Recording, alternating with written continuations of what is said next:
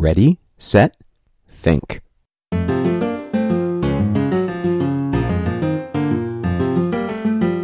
Hi, I'm Wes Carroll, and this is the Do the Math Puzzler. Each episode, I'll bring you a puzzle worth thinking about in your car, on your run, or wherever you may be. Episode 5. Thanks for listening.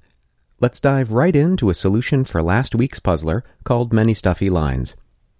My friend Nathan Fox, whom some of you may recognize from the Thinking LSAT podcast, tweeted this elegant and concise solution. 4 choices for the first in line, 3 choices for the second, 2 for the third, so 4 times 3 times 2 is 24. For the circle, divide that by 3 because ABC is the same as BCA, which is the same as CAB. Brevity is the soul of wit. Nicely done, Nathan.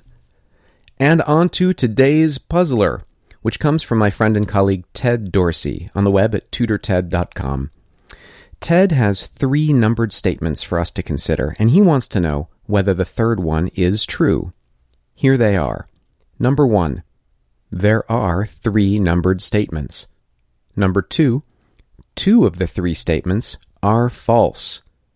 Number 3, you know the answer to the question. So, is statement 3 true? You might try this one without paper. But then again, maybe paper's not such a bad idea after all. We'll look at solutions next time. Tweet your solutions, questions, or comments at ThatWesGuy, or email me at wes@dtmath.com. Feel free to also share any feedback on the podcast. I'm just doing this for you and me, so I'm interested to hear what you think. Good luck.